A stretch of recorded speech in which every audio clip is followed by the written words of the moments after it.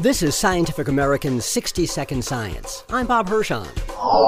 Getting a handle on how COVID-19 is spreading across the country is difficult because current models are based on people who have been tested. Since tests for the disease are limited and not distributed evenly, there's no way to know quite how the disease is spreading.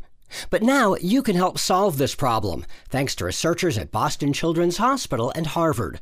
Working with Google and other partners, they've introduced COVID Near You, a website where everyone can report on how they're feeling.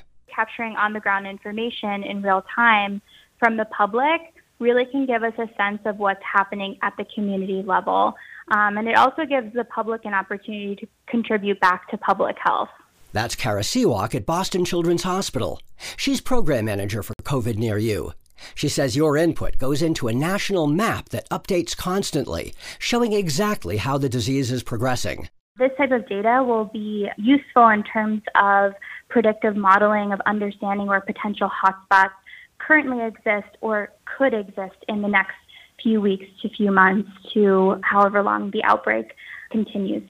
The site's useful for the public as well. But we also really were inspired to create a tool where users can get an idea of COVID-related symptoms in their local area. We want users to learn about potential areas that could be highly affected by this pandemic. And I think it gives an opportunity to see what's happening at the national scale, too, from symptom-reported data from others just like them across the U.S. Participating is easy. Just go to the website covidnearyou.org and let them know if you're feeling great or sick. If you're not feeling well, they have a few follow-up questions. And we also want users to continually report in. You know, it's helpful to have people come back to the website week after week to continue to report in symptoms that they may or may not be experiencing. Even if you're healthy, that type of information is extremely valuable for us to know.